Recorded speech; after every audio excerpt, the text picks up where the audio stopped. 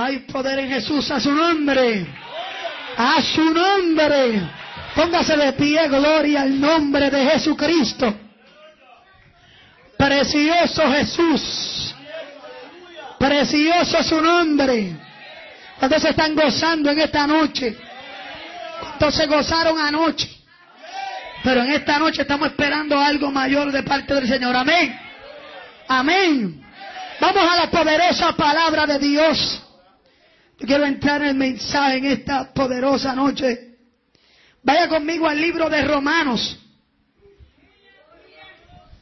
Hay poder en Jesús. Libro de Romanos, capítulo 1, versículo 22 al 25.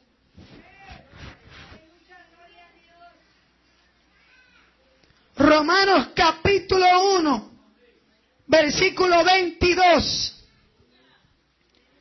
La gloria es tuya, mi Jesús. Precioso Jesucristo. ¿Todos pueden alabar al Señor? Gloria a Dios. Romanos capítulo 1, versículo 22 al 25. ¿Lo tenemos, iglesia? Lo tenemos. Y leemos la poderosa palabra de Dios en el nombre del Padre, del Hijo y con el respaldo del Espíritu Santo. Amén. Profesando ser sabios, se hicieron necios y cambiaron la gloria del Dios incorruptible en semejanza de imagen de hombre corruptible, de aves, de cuadrúpedos y de reptiles, por lo cual también Dios los entregó a la inmundicia en la concupiscencia de sus corazones, de modo que deshonraron entre sí sus propios cuerpos, ya que cambiaron la verdad de Dios por la mentira, honrando y dando culto a las criaturas antes que al Creador, el cual es bendito por los siglos. Amén. Padre, del nombre poderoso de Jesús de Nazaret, gracias por tu presencia, gracias por tu Espíritu Santo. Hemos sentido tu presencia, hemos sentido tu fuego. Padre, en esos devocionales, en esas alabanzas, tú estás aquí. Oh Dios mío, donde está tu Espíritu hay libertad. En el nombre de Jesús te pido que me conceda poder predicar tu palabra con denuedo, con poder, con autoridad, con la unción de tu Espíritu Santo. Mientras tú libertas, rompes cadenas, pudres los yugos del diablo, atamos, reprendemos todo espíritu inmundo, le echamos fuera, avergüenza al diablo, a los demonios, una vez más, y glorifica tu nombre. Levanta bandera de victoria en esta noche. No permita que ninguna palabra salga de mi boca que no sea dirigida por tu Espíritu Santo. Aquí hay una iglesia que tú le has enseñado y que tú me has enseñado, Padre, que tú no compartes tu gloria con nadie. Así que de antemano la gloria es tuya, Padre, la gloria es tuya, Hijo, y la gloria es tuya, Espíritu Santo, en el nombre de Jesús de Nazaret. Amén y amén. Puedes tomar asiento. La gloria es de papá.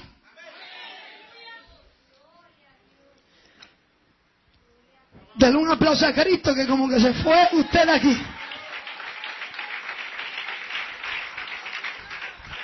Gloria a Jesús. Así que, hermano, en esta noche vamos a predicar bajo el tema glorificad a Dios en vuestros cuerpos. Dile al que está a tu lado, glorifica a Dios en tu cuerpo. Espero que no se le haya ido la alabanza con el tema. Alábalo si puede. Dale ese aplauso a Jesucristo. Por eso en esta noche el que tenga oído, que oiga lo que el Espíritu Santo habla a esta iglesia. Que el que tenga oído, que oiga lo que el Espíritu Santo habla a esta iglesia. A su nombre. Gloria a Jesús. Oiga, mi amado hermano, cuando vamos a la poderosa palabra de Dios, libro de los Romanos, yo quiero que usted mantenga su Biblia abierta, que usted mantenga su Biblia abierta para que usted vaya conmigo a la palabra en esta poderosa noche y usted entienda que lo que vamos a hablar es palabra de Dios, que lo que vamos a hablar está escrito en la palabra. Amén. Poderoso el nombre de Jesús. Cuando vamos al libro de Romanos capítulo 1 versículo 18 en adelante, usted va a darse cuenta que el Espíritu Santo comienza a hablar algo grande y poderoso para nosotros, la iglesia, y para los amigos también. Y comienza hablando a través de Pablo a los romanos que la ira de Dios se revelaba desde el cielo contra toda impiedad y contra toda injusticia de los hombres, porque habían hombres que detenían con injusticia la verdad de Dios. Hay gente que se opone a que esta verdad se hable. Hay hombres y mujeres que se oponen para que el mensaje verdadero de Dios no se hable. Pero había algo que era precioso y Pablo decía que aunque el hombre lo ató a él con cadenas, lo metió en el cepo, lo metió en una cárcel tratando de callar la voz de Dios, Pablo decía, aunque yo estoy preso, la palabra de Dios no está presa. Alabado sea el nombre de Jesús de Nazaret.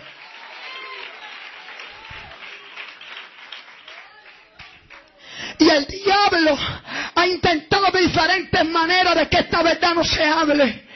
El diablo ha intentado de detener la palabra de Dios, pero siempre sucede como en el tiempo del Éxodo, que mientras más ponían carga sobre el pueblo de Israel, mientras más los oprimía, más ellos se multiplicaban y crecían.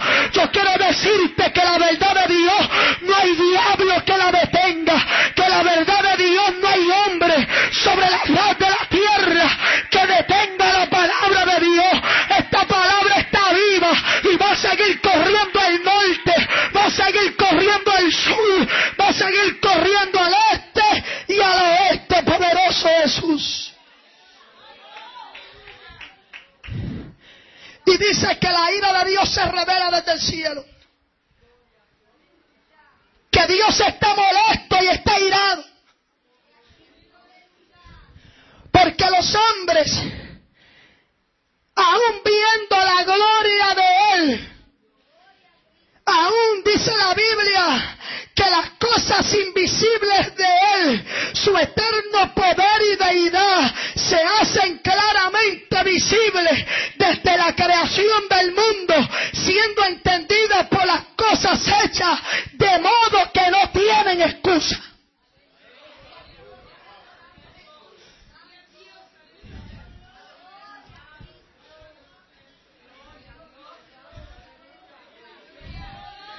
Alábalo si puede en esta hora. Yo no sé quién fue el que creó esta pintura, esta arte. Pero yo no necesito conocerlo para saber que hubo un pintor ahí. Yo no necesito saber cómo se llama, pero yo sé que alguien lo pintó, porque en la creación, lo que está creado ahí, me dice que hubo alguien que se tomó el tiempo de pintarlo. Habrá alguien que pueda alabar la gloria de Dios para siempre en esta preciosa hora. Y escúchame bien, además del cielo, la tierra, la luna, el sol, las billones de estrellas que hay en el firmamento, todos los planetas, toda la gloria que Dios creó con sus manos. Una de las cosas más poderosas que el Dios del cielo, más compleja que Dios del cielo creó, fue el cuerpo humano. Si usted se pone a investigar lo que es su cuerpo, lo que usted tiene dentro, cómo un bebé se forma en el vientre de su madre, desde el óvulo hasta el espermatozoide, cuando se une, cuando crean un embrión, cuando se forma en un feto, luego sube 9 meses, ese bebé se va formando en el vientre. Alabado sea el nombre de Dios. Luego usted nació y después pasaron los años y es lo que usted es hoy. Y usted se levanta por las mañanas y usted se ve las 2 manos. Y usted se ve las dos piernas. Y usted se cree que eso fue cualquier cosa. El cuerpo humano está formado por órganos. Diferentes órganos que están formados de tejidos diferentes, que hacen una función específica en el cuerpo. Ahora mismo usted está ahí sentado. Pero para que usted esté ahí sentado respirando, dentro de usted hay diferentes órganos que se están moviendo para que usted pueda respirar, para que usted pueda vivir. Yo quiero explicarle esto, no es una clase de ciencia, no se preocupe ni de salud, pero yo quiero que usted entienda la maravilla, la gloria que Dios creó en el cuerpo humano. Usted tiene un corazón, usted tiene pulmones que tienen una función, usted tiene riñones que cumplen con una función, usted tiene, alabado sea el nombre de Dios, huesos que cumplen con una función, usted tiene músculos que cumplen con una función, usted tiene un cerebro que tienen millones de neuronas que trabajan con una función, y si uno de esos órganos no trabaja como tiene que trabajar, usted está en problemas. Entonces no me venga a decir que tú y yo salimos del mono, que tú y yo salimos del Big Bang y salimos de la nada. Cuando tenemos un cuerpo que trabaja a la perfección. El que no quiera creer en Dios porque no quiere.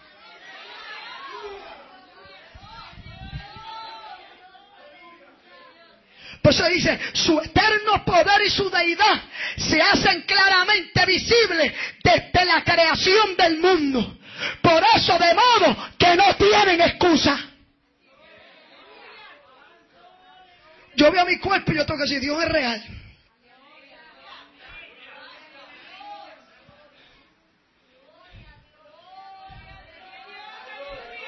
Usted tiene un estómago que hace una fusión. Usted tiene un esófago. Usted tiene una tráquea. Mira, hermano, esto, la lengua. Un miembro tan pequeño. Si a usted le cortan la lengua, usted no puede hablar. Si a usted le cortan la lengua, usted no puede comer. Miren ahora lo que influye que no haya un cuerpo, un miembro que funcione como tiene que funcionar.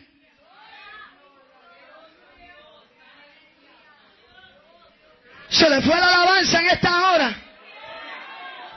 Pero te voy a decir algo, si la lengua tuya va a provocar que tú pierdas la corona de vida, mejor córtatela. Alábalo si puede en esta hora, que Cristo dijo que mejor es entrar al cielo manco, ciego, sin piernas, alabados a Dios, y no con las dos manos y con los dos pies en el infierno. Alabados al nombre de Dios.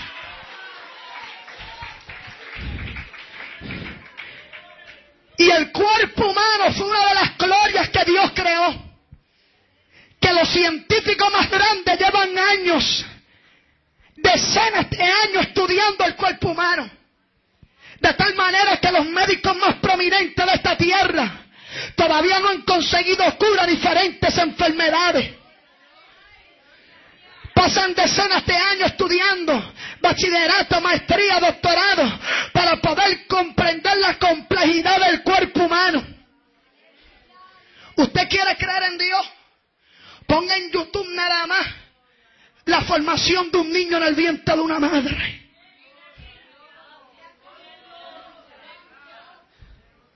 El que no quiere creer en Dios porque no quiere. Alábalo, se le fue el gozo. Mira, hermano, que usted y yo éramos una bolita así, después como un pescadito, como un renacuajo, y nos convertimos en las mujeres y los hombres que son hoy en día, hermano. No, yo verlo a usted tengo que reconocer que hay un Dios que existe. Yo mirarlo a usted tengo que decirnos, Dios es poderoso, Dios es real, hay un Cristo vivo y a su nombre sea la gloria.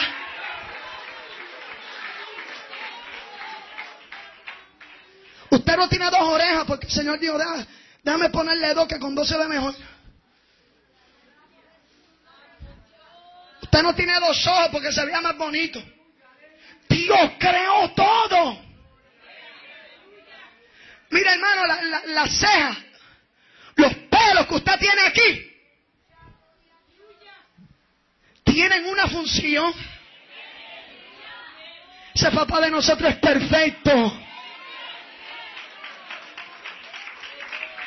Mira los pies de usted. Yo no sé, que hay hermanos que no se ven los pies hace 10 años. Pero cada pie tiene 5 deditos. Y no fue porque el Señor estaba, le faltaba el tiempo y dijo, ponerle 5 en vez de 1. Si a usted llega a tener un pie con un dedito nada más, usted no camina. Aún el dedito chiquito ese que nosotros no miramos hasta que nos llevamos a la esquina de la pared enredada, tiene su función. Y ese cuerpo lo creó Dios. Y ese cuerpo te lo dio Dios. Alábalo si puede en esta poderosa hora. Pero ¿sabe lo que le dio el Señor a Pablo? Pero ellos, en vez de darme gloria, ¿sabe lo que pasó? Que se envanecieron en su racionamiento, y su necio corazón se entreneveció, y profesando ser sabios, se hicieron necios. Y dice que cambiaron la gloria de Dios incorruptible en semejanza de imagen del hombre corruptible. Yo no entiendo cómo hay cristianos haciéndose cirugías plásticas. Alábalo, se le fue el gozo a usted en esta hora.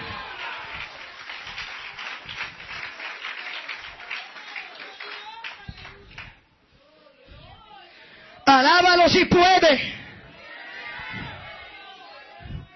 Cristianos haciéndose cirugías plásticas. Mujeres cristianas inyectándose botox en los labios. Se le va a ir la alabanza, pero la alaba si puede. Mujeres cristianas que se operan sus pechos para que sean más grandes. Alábalo, se le fue el gozo.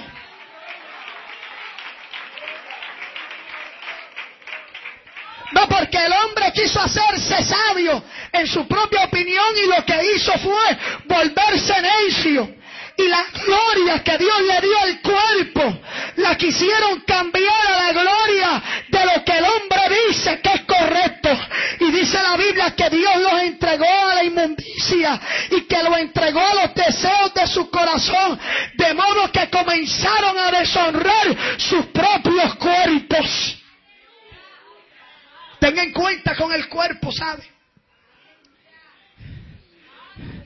Porque la gente dice que a Dios le interesa más que el corazón. Porque como Dios no creó el cuerpo, Él creó más que el corazón, y el corazón está por ahí andando.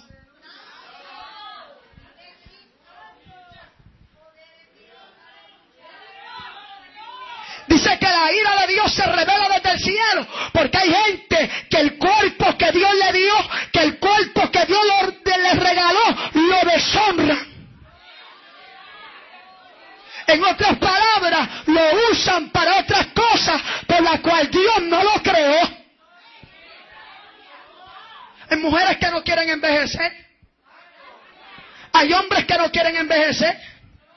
Por eso tú ves personas, damas de 60 años, de 70 años, que se supone que el orden natural es que tengan canas. Ellos no quieren canas, se pintan el pelo.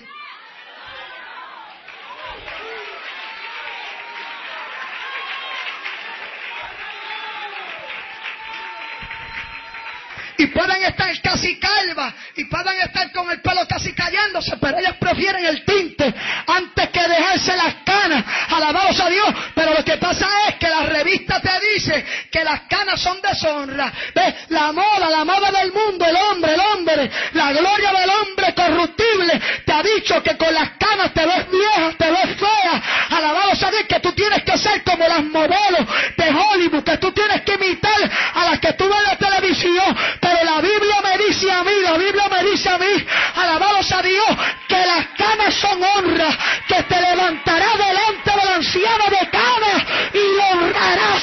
Poderoso Jesús.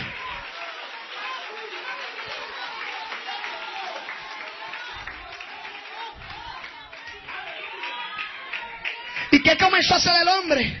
Dice que comenzaron a cambiar la verdad de Dios por la mentira.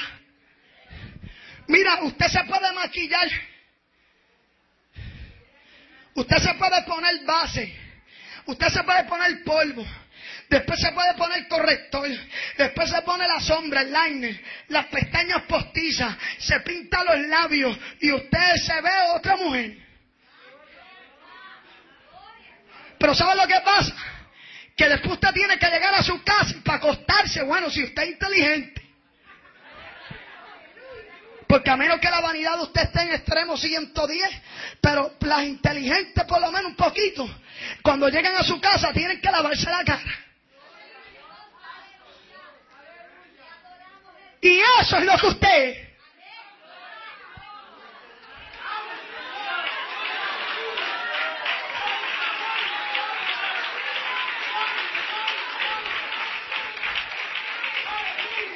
Pero los hombres y las mujeres han cambiado la verdad de Dios por la mentira. Mira, hermano, hay mujeres que cuando se maquillan tú ni las conoces.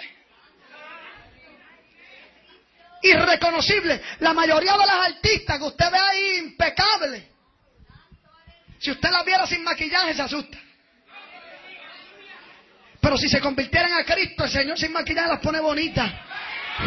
Porque hay algo que Elizabeth Arden, alábalo si puede, que Sebastián, que la marca más no puede dar. Y es que dice la Biblia que cuando Moisés estuvo en la presencia de Dios en el monte, cuando Moisés bajó con el rostro resplandecido, bajó con la gloria de Dios. Yo siento presencia de Dios, de tal manera que el pueblo no podía mirar la cara de Moisés, porque su rostro resplandecía. Y eso el mundo no lo puede dar, y eso Mac no lo puede dar, y eso Elizabeth Arden no lo puede dar, y eso el polvo no lo puede dar, pero lo da el Espíritu Santo de Dios.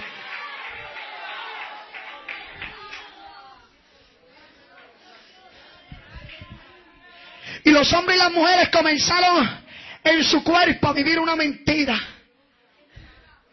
y a deshonrar los cuerpos que Dios le dio. ¿Sabe lo que dice? Que comenzaron a darle honra, honrando y dando culto a las criaturas antes que al Creador. Después que yo me convertí a Cristo, que estuve años de mi vida honrando y dando gloria a las criaturas. ¿Quiénes son las criaturas? Los hombres. Y el pelo que estaba de moda en ese tiempo, ese era el que yo me hacía. Y con mi cuerpo le daba gloria y honraba lo que el hombre decía. Pero llegó un momento que el Señor me dijo, así no es. Y comenzó a limpiar mi cuerpo por fuera. Porque el orden de Dios es limpiar tu cuerpo por dentro primero. Porque dentro del hombre está el espíritu y está el alma. Y si usted muere, eso es lo que se va con Cristo. Por eso Dios ataca el alma y el espíritu del hombre primero. ¿Por qué? Porque si usted sale de un culto, aunque esté embarretado, pero ese día fue el que usted aceptó a Cristo, y usted lo atropellan en la calle, usted, aunque por fuera no parezca el más cristiano, pero ya Dios lo empezó a limpiar por dentro primero y aceptó a Cristo por dentro. Pues como le pasó al ladrón, no le dio tiempo de vestirse. El que estaba al lado de la cruz de Cristo, pero él lo aceptó y le confesó y le dijo, Señor, solamente te pido que te acuerdes de mí cuando esté en el paraíso. No le dio tiempo de bautizarse, no le dio tiempo de ponerse ropa, pero se convirtió de verdad y el Señor le dijo, de cierto te digo que hoy, no mañana, hoy estarás conmigo en el paraíso.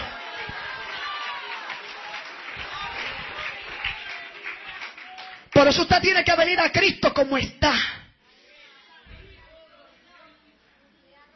Pero cuando usted siga buscando presencia de Dios, sometiéndose a Dios, buscando a Dios en ayuno, en oración, en palabra, imposible que usted siga igual.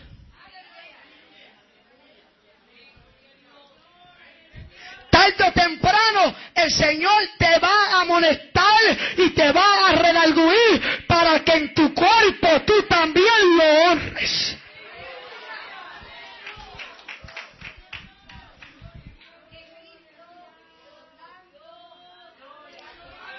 Y el problema ahí es que cuando tú comiences a honrar y a darle culto al Creador antes que a las criaturas les va a molestar. Como yo me ponía minifalda, nadie le molestaba. Cuando yo iba a una discoteca con un traje a mitad de muslo enseñando todo, nadie en casa me decía nada. Al revés, me decía, qué preciosa te ve, bella. Preciosa era que yo entraba por allí y hacía perder a medio mundo. Y yo lo sabía, era lo triste. Pero cuando ya Dios vio que yo tenía que cambiar por fuera, y yo comencé entonces a darle culto y a darle gloria al Creador que me dio este cuerpo antes que a las criaturas, se revolcó el infierno. Porque cuando enseñaba a nadie le molestaba. Entonces, ahora no enseña y a la gente le molesta. Antes me ponía blusas con escote que enseñaba todo, que para eso no me pusiera nada. Mira, hay gente que se pone blusa que mejor no se ponga nada. Porque es lo mismo. Y así me ponía yo esas blusas. Y me trepaba en unos tacos de 6 pulgadas. Bendito hermano, el que no estaba de camino al infierno lo mandé. La Biblia lo dice. ¿Sabes cuántas personas yo hice que me desearan en su corazón? Y que yo lo hacía a propósito. Gloria a Dios por la misericordia de Cristo, hermano. Pero cuando yo empecé y entendí que no solamente el Señor vino a cambiarme por dentro, sino que vino a cambiarme por fuera también, se revolcó el diablo, se revolcó el infierno, se revolcó la familia completa, porque si hay algo que el diablo no soporta, es alguien que entienda que Dios te va a cambiar de la cabeza hasta los pies, por dentro y por fuera, por dentro y por fuera.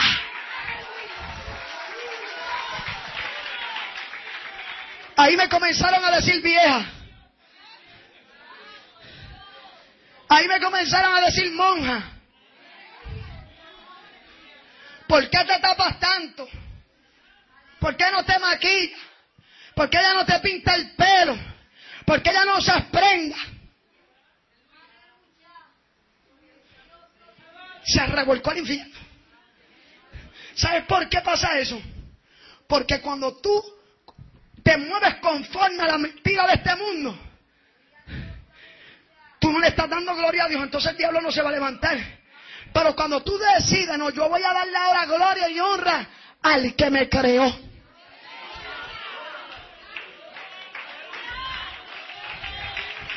Alábalo, dale ese aplauso a Jesús. Mira lo que pasó, hermano. Mira lo que pasó, que no solamente comenzaron a deshonrar sus propios cuerpos. Mira hasta donde ha llegado la rebeldía del hombre y de la humanidad en el cuerpo.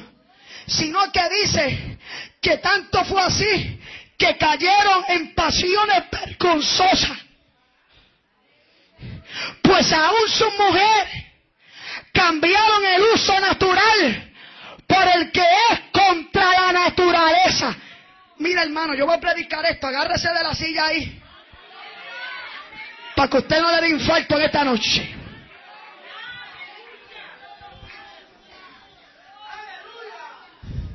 Si a usted le gusta, amén, y si no le gusta también. Yo tengo que entregar lo que Dios me dio. Y escucha esto porque esto es fuerte, pero Dios me lo daba así y así lo entrego. Dice que la mujer cambió el uso natural por el que es contra la naturaleza. Y lo voy a dar como el Espíritu de Dios me lo daba. Porque hay mujeres, hay matrimonios que dentro de la casa de Dios en la intimidad, si lo quiere escuchar bien y si no también, en la intimidad están practicando actos que son contra la naturaleza y están deshonrando así sus propios cuerpos. ¿Habrá alguien que pueda alabar la gloria de Jesús?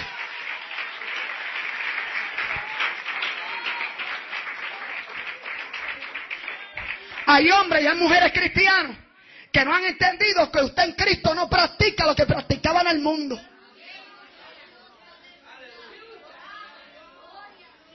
¿Tú sabes de dónde? Hermano, yo lo voy a dar. Hay pueblo cristiano que practica el sexo anal. Lo escuchó porque lo voy a repetir. Hay matrimonios cristianos que practican el sexo anal.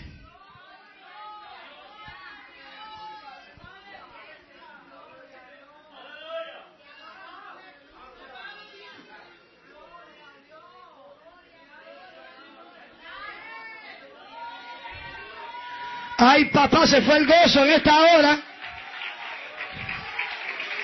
Se fue la alabanza en esta hora. Y te hablé al principio y te di un poquito de clase de salud. Y te dije que cada órgano tiene su función. Y esa parte no es para esa función, ¿sabe? Papá le dio a ese órgano otra parte que es bastante, para muchos desagradable, pero necesario. Pregúnteselo a alguien que padezca de estreñimiento.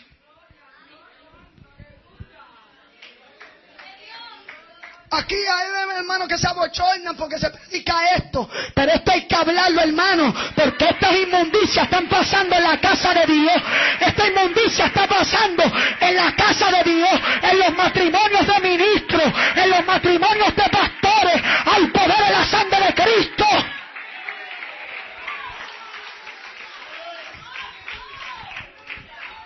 Esa parte, ese órgano, Dios lo creó con una función, que usted vaya al baño. Pero ¿sabe lo que pasa? Que el mundo, la criatura, la pornografía, entonces hay inmundicia, la gente la aprende de la pornografía, de la inmundicia que se veía en el mundo, y quieren traer toda esa porquería ahora a las cosas de Cristo.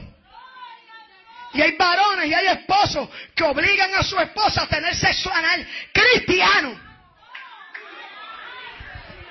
con la excusa de que el esposo le pertenece y que no puede negarse. Mire, yo le voy a decir algo a usted. Usted no venga a coger la Biblia a conveniencia de usted para respaldar, alabado sea el nombre de Dios, las inmundicias que todavía usted no ha querido entregarle a Dios.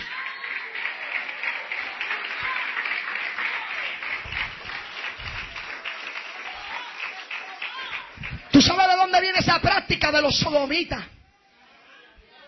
¿Tú sabes de dónde viene ese sexo anal? De los homosexuales. Porque como ellos quieren estar juntos como de lugar, cuando Dios no los creó para eso, pues tuvieron que buscar algo. ¿Cuántas enfermedades no vienen a través de eso? El SIDA. El SIDA es una paga del pecado del homosexualismo.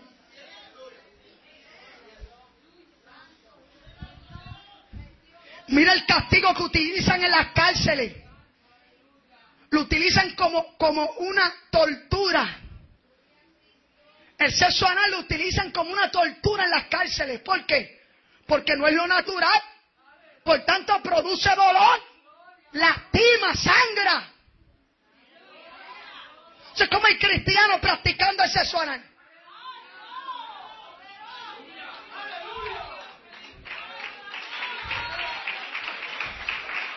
Alábalo si puedo, se le fue el gozo en esta hora.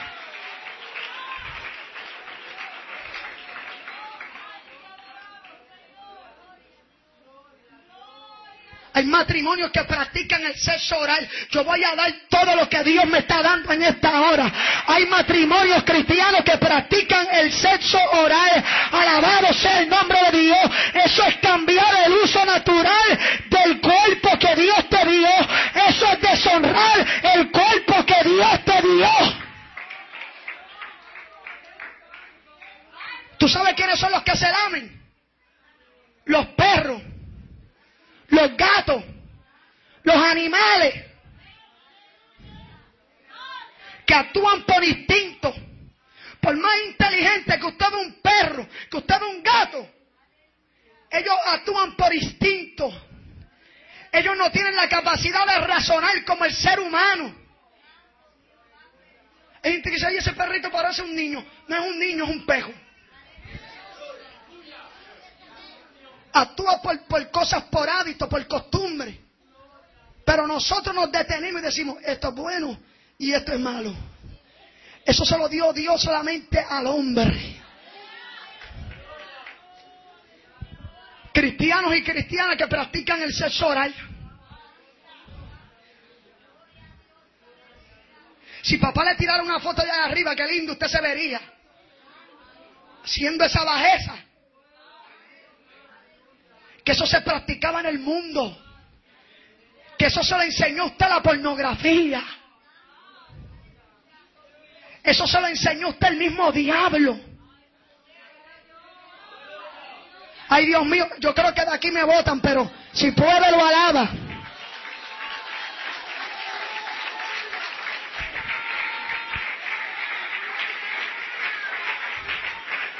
Dios le dio a cada órgano su función.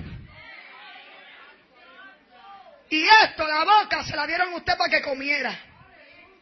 Para que masticara los alimentos. Para que usted la moviera y pudiera hablar.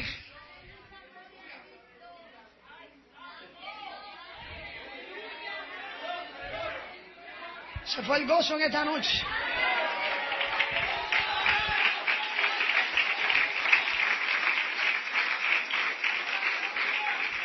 ¿Sabes cuántas infecciones, cuántas bacterias, hermano? ¿Cuántas enfermedades venéreas? El herpes, la sífilis.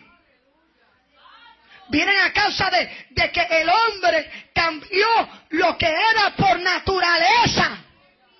Y comenzó a deshonrar su cuerpo. Dios creó la intimidad para el hombre y la mujer. La reservó como un regalo para el matrimonio. Para que el hombre y la mujer fueran una sola carne. Y se reproducieran. Por eso no hay forma en que el hombre quiera que un hombre y un hombre salgan embarazados. No hay forma que una mujer con otra mujer salga embarazada. Porque para que haya vida se necesita lo que Dios puso en el hombre y lo que Dios puso en la mujer. Y aunque el diablo quiera cambiarlo, así va a ser. Alabado sea el nombre de Dios. Pero como el hombre está rebelde, han tenido que inventarse toda esta bajeza para complacer su lujuria, su lascivia.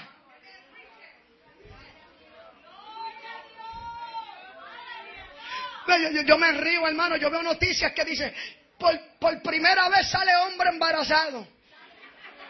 Y yo dije, no me diga, y le doy clic a la noticia.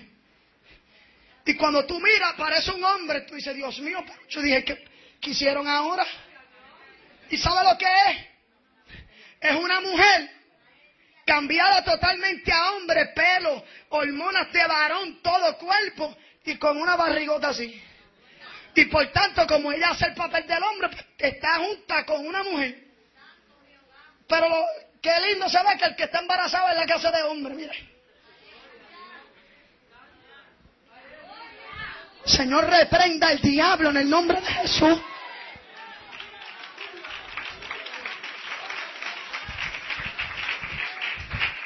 Y dice que de igual modo el hombre dejó el uso natural de la mujer, se encendieron en sus lascivias unos con otros, cometiendo hechos vergonzosos, hombres con hombres, y recibiendo en sí mismo la retribución debida a su extravío. O sea, hay cristianos practicando cosas que las impusieron los homosexuales.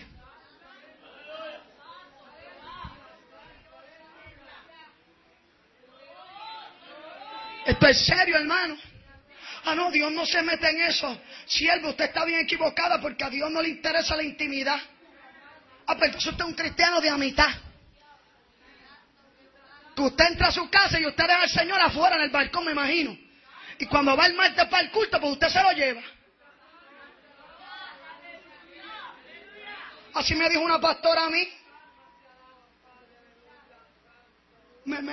Estábamos en un sitio, yo fui a comprar algo.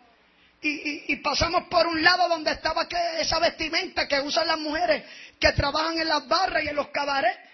Y si hay alguien aquí, no se preocupe porque, mira, María Magdalena tenía 7 demonios, los 7 demonios se los sacaron. Y en el día de la resurrección no estaba Pedro, no estaba Juan, pero estaba María Magdalena, porque se convirtió de verdad. O sea, usted puede ser más mala que el diablo, más mala que María Magdalena, y si usted se arrepiente, Cristo la perdona.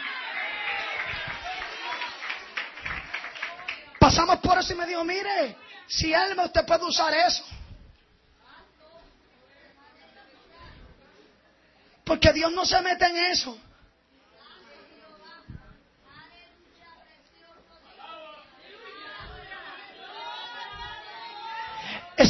Por eso este mensaje choca. Por eso este mensaje, cuando uno lo predica, los ojos son así. Porque la gente dice, ¿cómo se atreve a decir eso? ¿Cómo se atreve a predicar? Sí, lo tengo que hablar y lo tengo que predicar. Porque es que la iglesia se cree que el Señor solamente es de dominguito, que al Señor no le interesa lo que tú haces en tu casa, lo que tú haces en tu matrimonio, lo que tú haces con el cuerpo que Él te dio.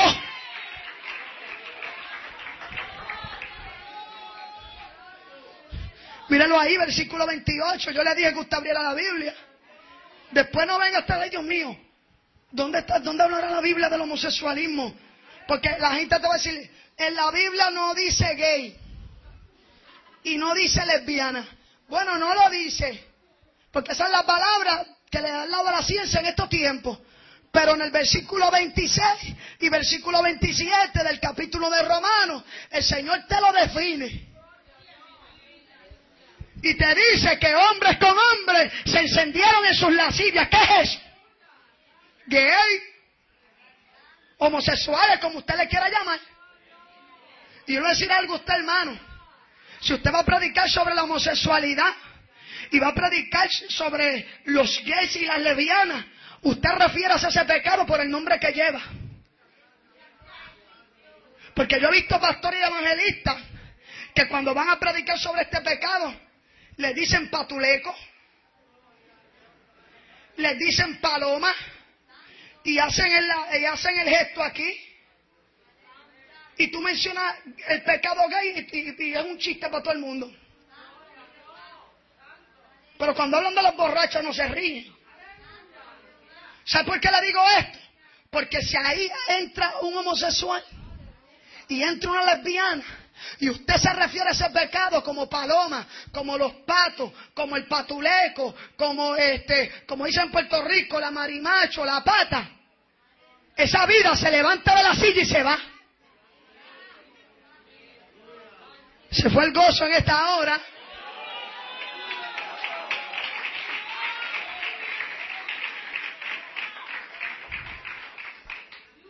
Te llame homosexualismo y lesbianismo, ese es su nombre.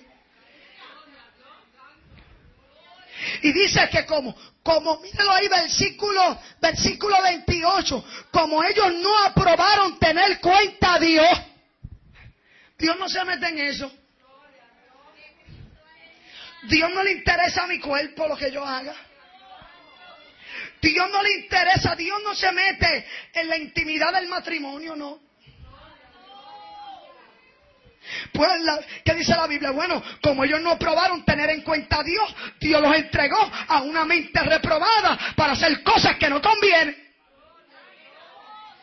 Mira, hermano, cuando Dios te amonesta, cuando Dios te habla, cuando Dios te redarguye, cuando Dios te habla en sueños, te habla en profecías, te habla en el mensaje, te habla a través de sus siervos, de sus siervas, te redarguye a ti y tú no tienes en cuenta a Dios, Dios te entrega una mente reprobada.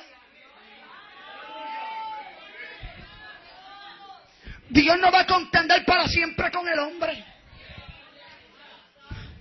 Hay gente dentro de la casa de Dios que están entregados a una mente reprobada.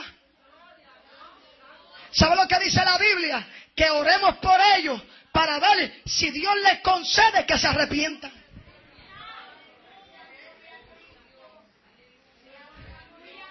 Dile al que está a tu lado, glorifica a Dios en tu cuerpo.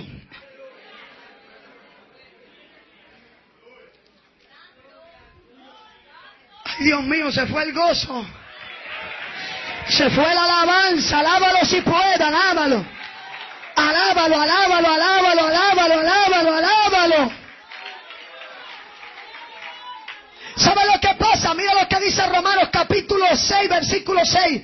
Sabiendo esto, que nuestro viejo hombre fue crucificado juntamente con él, con Cristo, para que el cuerpo del pecado sea destruido, a fin de que no sirvamos más al pecado. Así también, versículo 11, vosotros consideráis muertos al pecado, pero vivos para Dios en Cristo Jesús, Señor nuestro. No reine, pues el pecado en vuestro cuerpo mortal, de modo que lo obedezcáis en sus concupiscencias, en sus deseos, ni tampoco presente vuestros miembros, los miembros de tu cuerpo, los miembros al pecado, como instrumentos de iniquidad, de destrucción, sino que presente vosotros mismos a Dios como vivos de entre los muertos, y vuestros miembros a Dios como instrumentos de justicia.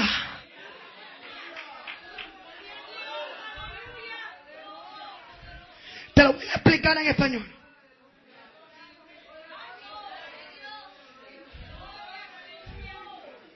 ¿Sabe lo que dio el Espíritu Santo sencillo a través de Pablo? Bueno, si tú dices que tú eres cristiano, quiere decir que tu viejo hombre fue muerto, crucificado. Quiere decir que tú también fuiste a la cruz como Jesucristo. Y tu viejo hombre, tu vieja Nanichy, tu vieja María, tu viejo Juan, Pedro, Santiago, fue crucificado y fue muerto, para que ya tú no le sirvieras más al pecado, sino que ahora que tú dices y yo digo que somos cristianos, que no es otra cosa que vivir como Cristo vivió y como a Él le agrada, que ahora este cuerpo que antes era instrumento de iniquidad, ahora nosotros lo vamos a presentar como vivo de entre los muertos, y en vez de ser nuestro cuerpo instrumento de iniquidad, ahora va a ser instrumento de justicia.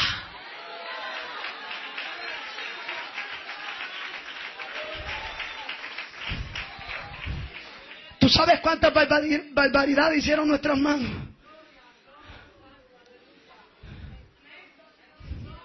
¿Tú sabes cuántas barbaridades hicieron nuestros pies?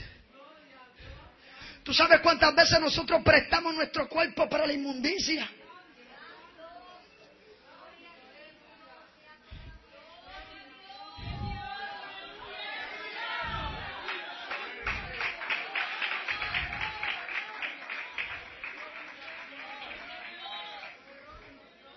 ¿Tú sabes cuántas veces estas manos cogieron una cerveza? ¿Tú sabes cuántas veces con esta mano que yo estoy cogiendo este micrófono, yo agarré un trago y me emborraché hasta vomitar? Que amanecí en apartamento de gente que yo no sabía quién era. ¿Sabes cuántas veces yo hablé malo por esta boca? ¿Cuántas palabras sucias salieron por esta boca? Que por cualquier cosa hablábamos malo. Nos pinchábamos un dedo y hablábamos malo. Hasta para llamar a alguien, un amigo, una amiga, le decíamos una mala palabra. Porque de lo que hay en el corazón, eso habla la boca. Y lo que teníamos era basura, lo que teníamos era inmundicia. Por esta misma boca que hoy estoy predicando.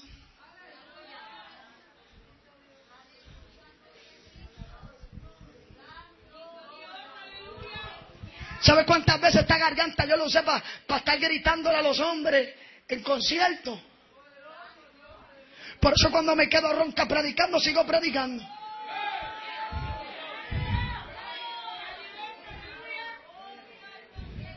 ¿Sabe cuántas veces estos pies, que hoy en día Dios los lleva a predicar a donde Él quiere, estos pies pisaron discotecas?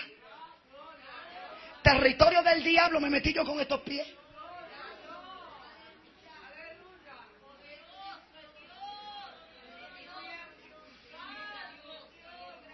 ¿Sabe cuántos lugares yo pisé con estos pies? Alábalo, se le fue la alabanza. ¿Sabe cuánta inmundicia yo miré con estos ojos? Alábalo. Si usted no lo alaba, pues lo alaba la guagua.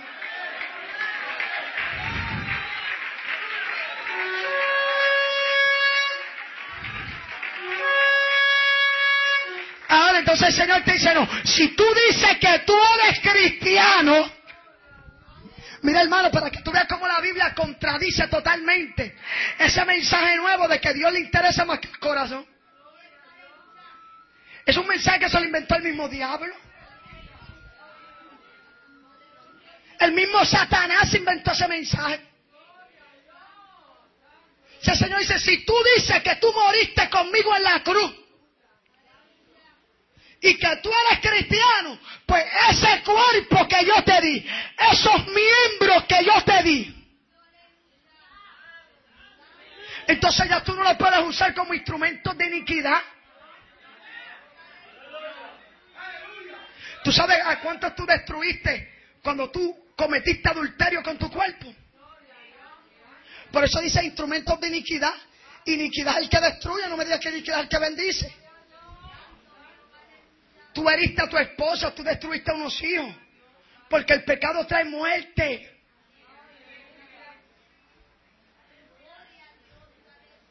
Cuando tú usabas tus manos para pegarle, tú usaste tus manos como instrumento de iniquidad. Entonces todavía hay cristianos que se van a las manos.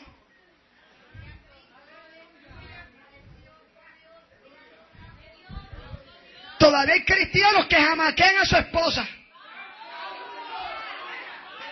Alábalo, se le fue el gozo. Y todavía hay esposas que tiran calderos, que tiran sartenes, que tiran las puertas. Habrá alguien que pueda alabar la gloria de Jesús.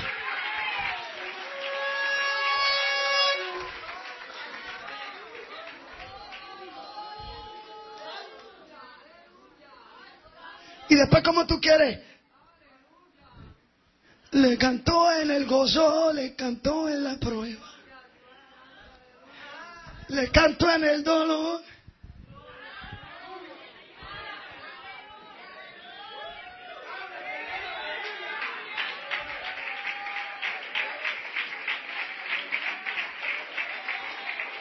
Todavía hay cristianos que bajo un coraje hablan malo.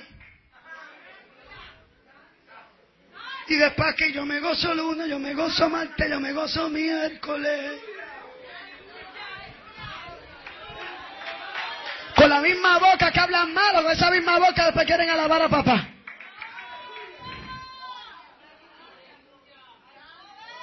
Porque como Dios lo que mira más que el corazón, a Dios no le interesa el cuerpo. Alábalo, se le fue el gozo en esta hora, préstame unos minutos.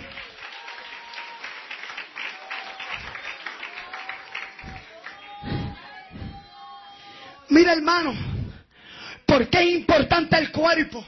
¿Por qué es importante ahora glorificar a Dios en nuestro cuerpo? No solamente por dentro, sino también por fuera. Primera de Corintios capítulo 6, versículo 12. Mira lo que dice: que todas las cosas te son lícitas, mas no todas convienen. Todas las cosas te son lícitas, pero tú no puedes dejarte dominar de ninguna. Dice: ¿no sabéis que vuestros cuerpos son miembros de Cristo? Quitaré fue los miembros de Cristo y los haré miembros de una ramera. De ninguna manera. ¿O no sabéis que el que se une con una ramera en un cuerpo con ella, porque dice los dos serán una sola carne, pero el que se une al Señor, un espíritu es con él? Y dice: ¿huiste la fornicación? El cristiano que pasaron a frente a aceptar a Cristo, pero no se han casado. Llevan 15 años viviendo juntos. ¿Estás en fornicación?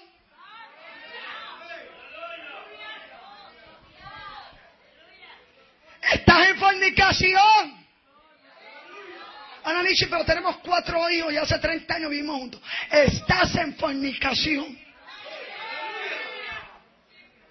La gente quiere fornicar porque tú fornicas, gozas de los privilegios que Dios le reservó al matrimonio. Tienes una esposa, tienes el cuerpo de tu esposa, el cuerpo de tu esposo, pero no tienes compromiso. El día de mañana ella engorda, sube 40 libras, tú la ves fea, o él se pone gordo, tú lo ves feo, y no te une nada, no hay un compromiso ni legal, ni en el cielo, y tú no tienes compromiso, coges tu maleta, te vas y te buscas otra. Por eso a la gente le gusta fornicar. Cuando no te gusta, cambia el asunto. Pero cuando tú te casas, ay, ay, ay. Si engordó, te quedas con ella gordita.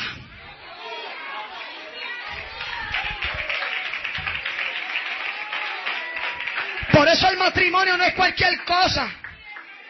Hoy la gente se casa, se divorcia, se recasa, se divorcia, se recasa, se divorcia. Esta no le gusta, se casa, se divorcia. Tenemos ministros recasados 8 veces. Pastores recasados 6 veces. ¿Cómo puede usted predicar de familia? ¿Cómo usted puede aconsejar una familia cuando usted no ha podido ni sostener la propia suya?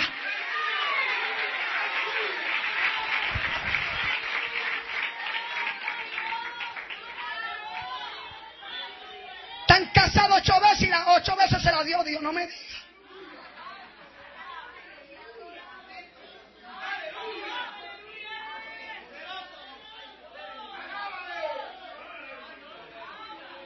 Por eso cuando tú vas al altar y tú te casas, tú dijiste ahí y juraste delante de Dios y delante de los hombres, dijiste que en la escasez tú ibas a estar ahí, que en la abundancia tú ibas a estar ahí, que en la enfermedad tú ibas a estar ahí, que en la salud tú ibas a estar ahí, y dijiste hasta que la muerte.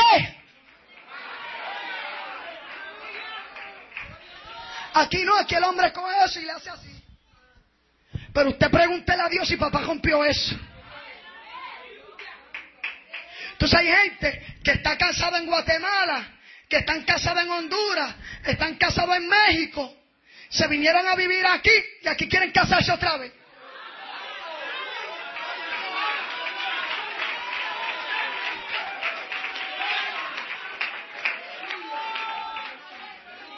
Hermano, ¿cómo usted está orando para casarse de nuevo cuando usted tiene una esposa en Guatemala? ¿Cómo usted, mujer, está orando porque Dios le dé el siervo cuando usted tiene un esposo en México?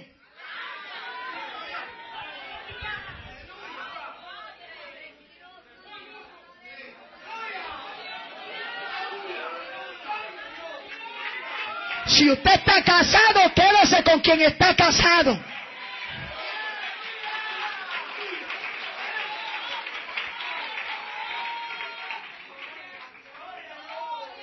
Pero ¿y qué es eso? Como está en Guatemala, pues eso no es válido. Porque yo estoy solo acá en Los Ángeles, pues ¿y quién lo mandó? Bueno, cuando usted se va de un país y usted se va sin su familia, usted tiene que saber que hay un precio. Por eso la Biblia dice que si usted se casó, se supone que si usted se hubiera movido con su pareja, para que después no estuviera llorando que está solo y que la carne le está gritando.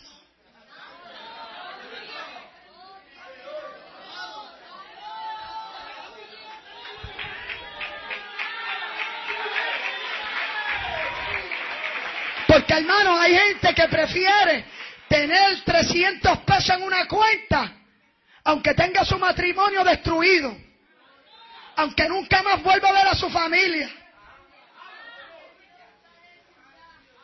Cuando Dios sacó a Abraham de su tierra, le dijo, toma a tu parentela, toma a tu familia, alábalo si puedes, y sal a la tierra que yo te mostraré. Pero preferimos tener 300 pesos en la cuenta, vestir un poquito mejor, comer un poquito más de pollo frito, y la familia allá, y la esposa allá y los hijos allá, y ellos durmiendo acá en aire acondicionado.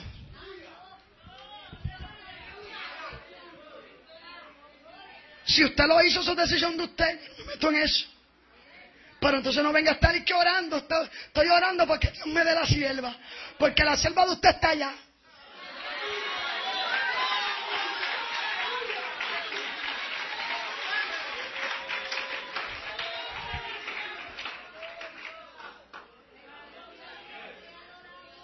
No, y la gente se casa y se divorcia como si eso fuera comerse un dulce, no te gusta, le cambia el paquete que te come otro. El matrimonio es lo único que Dios comparó como Cristo y la iglesia.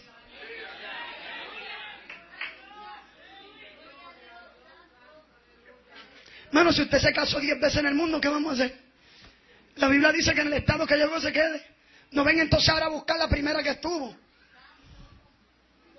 Sí, y a romper el matrimonio que tiene ahora para buscar la primera de allá del 1990. Sí, porque hay pastores que quieren que la gente empiece a buscar ahora los matrimonios primero, porque ese es el verdadero. Mira, hermano,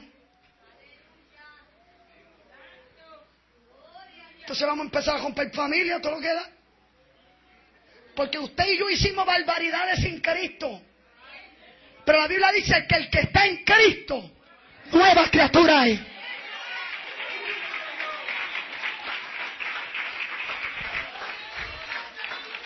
Terminamos. O ignoráis que vuestro cuerpo es templo. ¿Cómo usted se atreve a decir que al Señor no le interesa el cuerpo? O ignoráis que vuestro cuerpo es templo del Espíritu Santo, el cual está en vosotros, el cual tenéis de Dios y que no soy vuestro.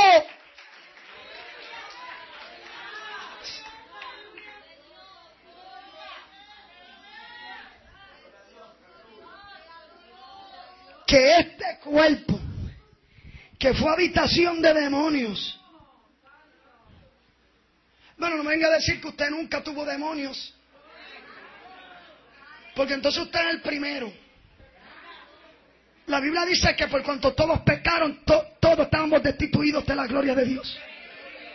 Y aunque usted no se haya revolcado como serpiente, como león, como escorpión, aunque usted no haya botado espumas por la boca, cuando aceptó a Cristo, cuando usted aceptó a Cristo y el Espíritu Santo hizo morada en usted, aunque usted no tembló, no se revolcó, no gritó, de usted salieron espíritus inmundos y de usted salieron demonios.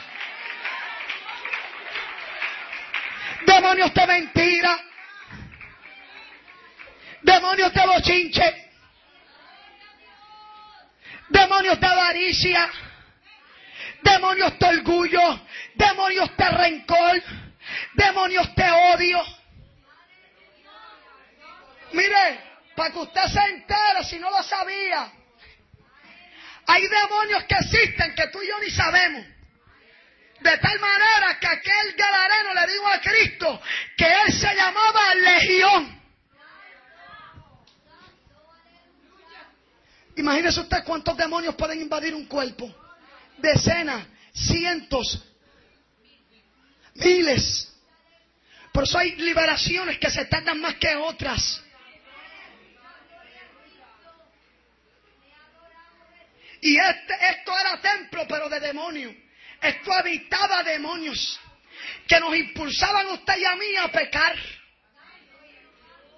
Nos impulsaban a fornicar, nos impulsaban a ver pornografía, nos impulsábamos a ver inmundicia, a mentir, a hablar malo, a codiciar, a tener envidia, a guardar rencor, a asesinar, a robar. Y teníamos una fuerza sobrenatural porque eran los demonios. Pero el Señor te dice, tú dices que a mí no me importa tu cuerpo, ¿verdad? Tú dices que tú eres mío. Tú dices que tú me sirves ahora. Entonces tú ignoras que tu cuerpo es templo de mi Espíritu Santo.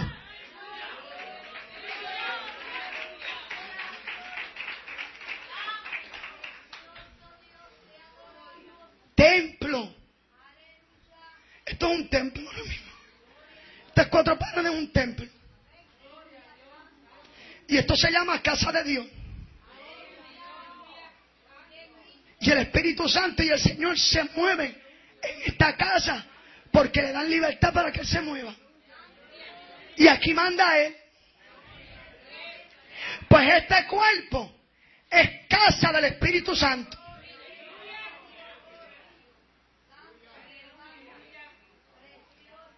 Por eso usted no puede vivir igual. Puede que usted tenga una flaqueza, puede que usted se equivoque, puede que usted falle. Pero el que tiene el Espíritu Santo ya no es como antes, que antes nosotros pecábamos y era como chuparnos un limón. Nada, forniqué y te bañaba, te quitaba supuestamente el pecado, tu inmundicia, y no había redarguir. Pero hermanos, ahora en Cristo, con el Espíritu Santo, cuando nosotros cometemos la mínima falta, yo no sé usted, pero a mí me prenden una bombilla allá adentro.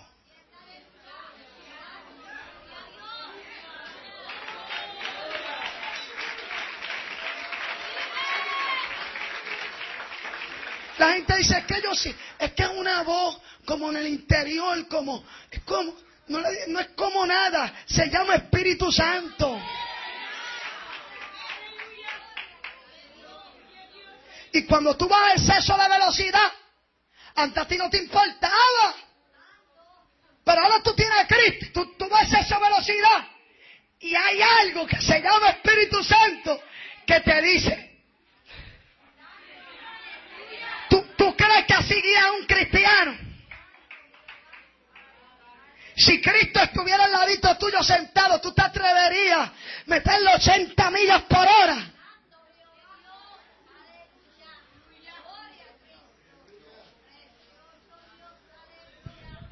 Que usted va guiando y va bregando con el celular. El Espíritu Santo no redarguye en eso. Porque usted puede matar a alguien.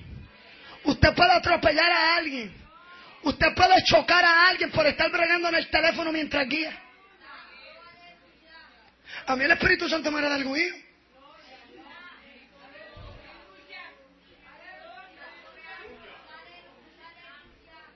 Porque ahora este cuerpo es templo de Él. Y a lo mejor la gente no está de acuerdo como tú tienes tu templo. Y te dice, ay, pero qué rajatabla, pero qué legalista, pero ¿por qué ahora tú te cubres tanto? Pero muchacha, ¿qué te pasó? ¿Sabes lo que pasa? Que ahora en este templo manda el Espíritu Santo. Ahora no mandan los demonios. Ahora no manda la vanidad. Ahora no manda el mundo. Ahora quien manda en esta casa se llama Jesús.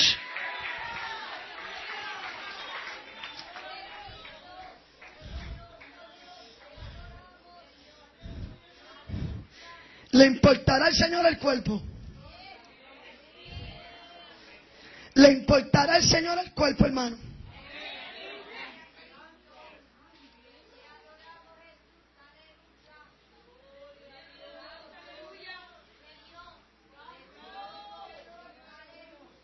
¿Sabe lo que dice la Biblia? Y termino ya.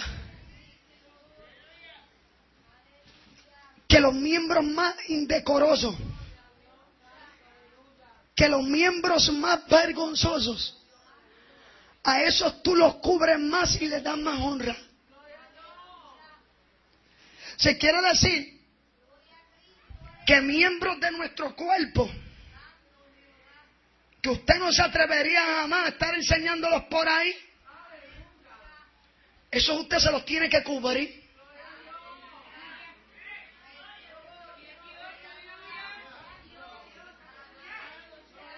Mira, ahora está la moda eso de los skinny, de los pantalones skinny en los hombres. Y así se trepan los ministros de alabanza. Y ahora los evangelistas, tú los ves, sí, bien vestidos, con sus gabanes y todo, pero más apretado que...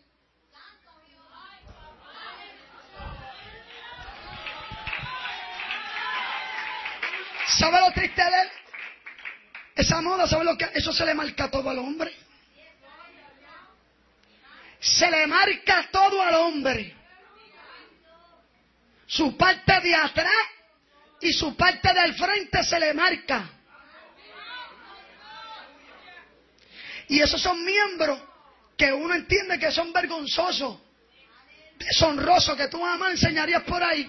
Pues eso tú tienes que cubrirlo. ¿Para qué tú vas a ponerte un pantalón que le vas a enseñar a las hermanitas? Son modas del mismo diablo.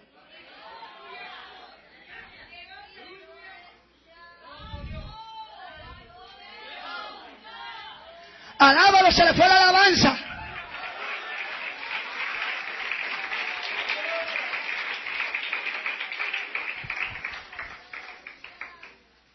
Vi un grupo de adoración hace poco que fui a predicar en una cancha allá en Puerto Rico y el pianista con la camisa abierta hasta aquí y enseñando el pecho. Cantaban bonito, pero y cuando mira el guitarrista con la camisa explayada también y tenían botones y yo no sé, yo digo, pero ¿quién quiere saber si tienen pelo o no tienen pelo en el pecho?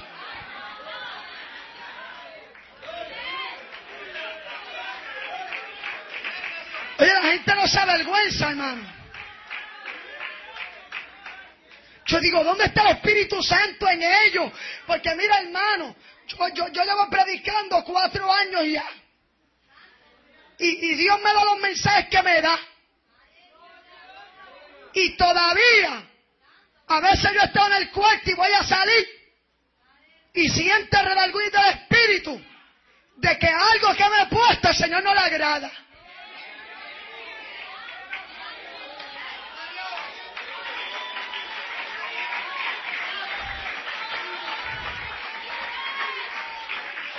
Ya yo no puedo andar por ahí, hermano, enseñando las piernas. Cuando yo llevaba como 2, 3 años convertida, yo me ponía la falda a la rodilla. Y en aquel momento yo me sentía bien porque eso era un avance, hermano. Era un avance grande lo que yo era. Pero ahora han pasado casi ya, hermano, llevo 8 años en Cristo. Hermano, para yo ponerme una falda acá, quiere decir, tiene que ser que me amarren y que me piquen la falda. Si yo me llego a poner ahora, después de lo que he caminado en Cristo, lo que el Señor ya me ha limpiado, yo me llego a poner una falda aquí, yo me siento que yo estoy desnuda. Y no estoy criticando a las hermanitas que Dios está tratando y que la tienen por aquí. Gloria a Dios. Porque, hermano, si usted nos llega a ver cómo nosotros venimos del mundo, mejor nos deja como soy. Pero ¿sabe lo que pasa? Que pasó el tiempo y ya, cuando yo iba a salir del cuarto con la falda aquí, el redarguir del Espíritu, y ya no me las ponía aquí, me las ponía debajo de la rodilla. Ay, yo iba tan contenta, hermano, los cultos, y dice yo, Señor, yo te estoy agradando. Y senté al Espíritu Santo contento. Pero pasó el tiempo y ya desde aquí, yo dije, Dios mío, todavía. Y me las bajé aquí. Y si usted mira primeras prédicas mías, hay unas prédicas que yo estoy con falda aquí, mira, en la espinilla. Pero seguí buscando a Dios hasta que, mira, Dios me la mandó hasta ahí. Y yo creo que de ahí no baja más porque si no, no puedo caminar.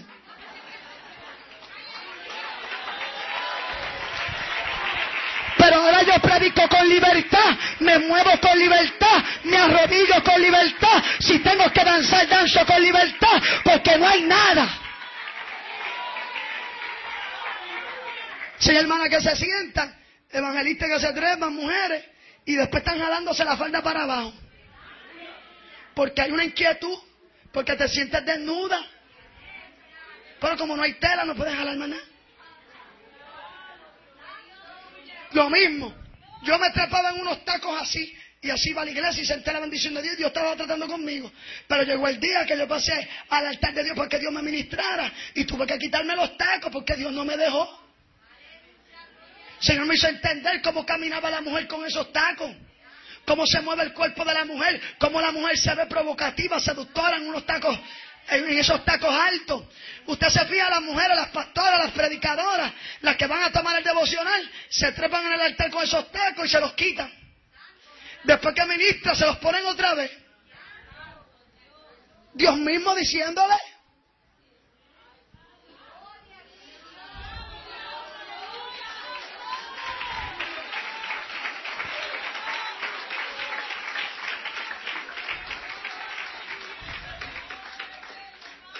Y cuando algo está pegado, yo siento el redarguir del Espíritu. Y a veces me he puesto blusas de esas de botones que quedan un poquito abiertas aquí. Y a veces he dicho, está bien porque voy para casa de papi. Mira, hermano, después voy todo el camino a tribular, que hasta que no me pongo un alfiler no estoy tranquila.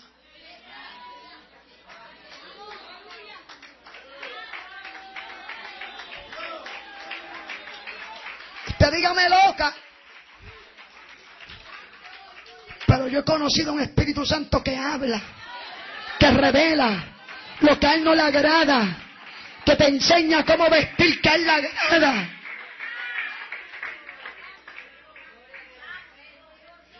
¿O ignoráis que vuestro cuerpo es templo del Espíritu Santo?